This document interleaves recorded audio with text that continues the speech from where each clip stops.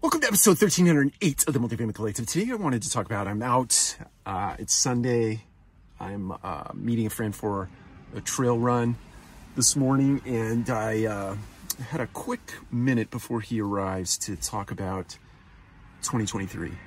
And two interesting stories. I'm reading Ryan Holiday's latest book, Discipline is Destiny, I believe is the title. Let's just confirm that. Discipline is Destiny. And the chapter I'm in is, I can't remember the name of the chapter, it doesn't matter. Two stories, one about Eisenhower, one about Richard Feynman. Richard Feynman is a physicist, and Eisenhower was a president of the country. And there's two stories. One, Eisenhower quit smoking like cold turkey, and Feynman quits drinking cold turkey. And it caused me to think about, in 2023, or here in 2022, the Multifamily Collective community decides today something that you are going to cold turkey stop. And maybe we say cold turkey today, maybe we say cold turkey on December the 31st of 2022 at midnight, but make it part of your goal for 2023.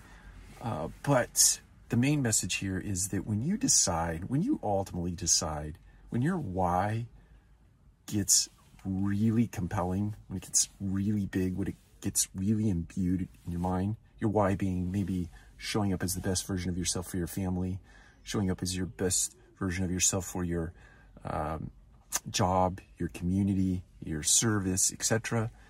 There are things in your life that are impediments to that, or that I like to think of them as these 25-pound kind of cannonballs connected to a chain, connected to your ankle, and you're walking down a sandy beach and you're trying to pull that thing along, and it's just really holding you back. And so my encouragement to all of us in the community today, I'm going to take a deep dive into my habits and disciplines and routines and rituals, and in an attempt to discover things that might be holding me back. I believe that I have a few, and we need to unearth them, or I need to unearth them. Maybe I have several. Who knows? I need to do that research.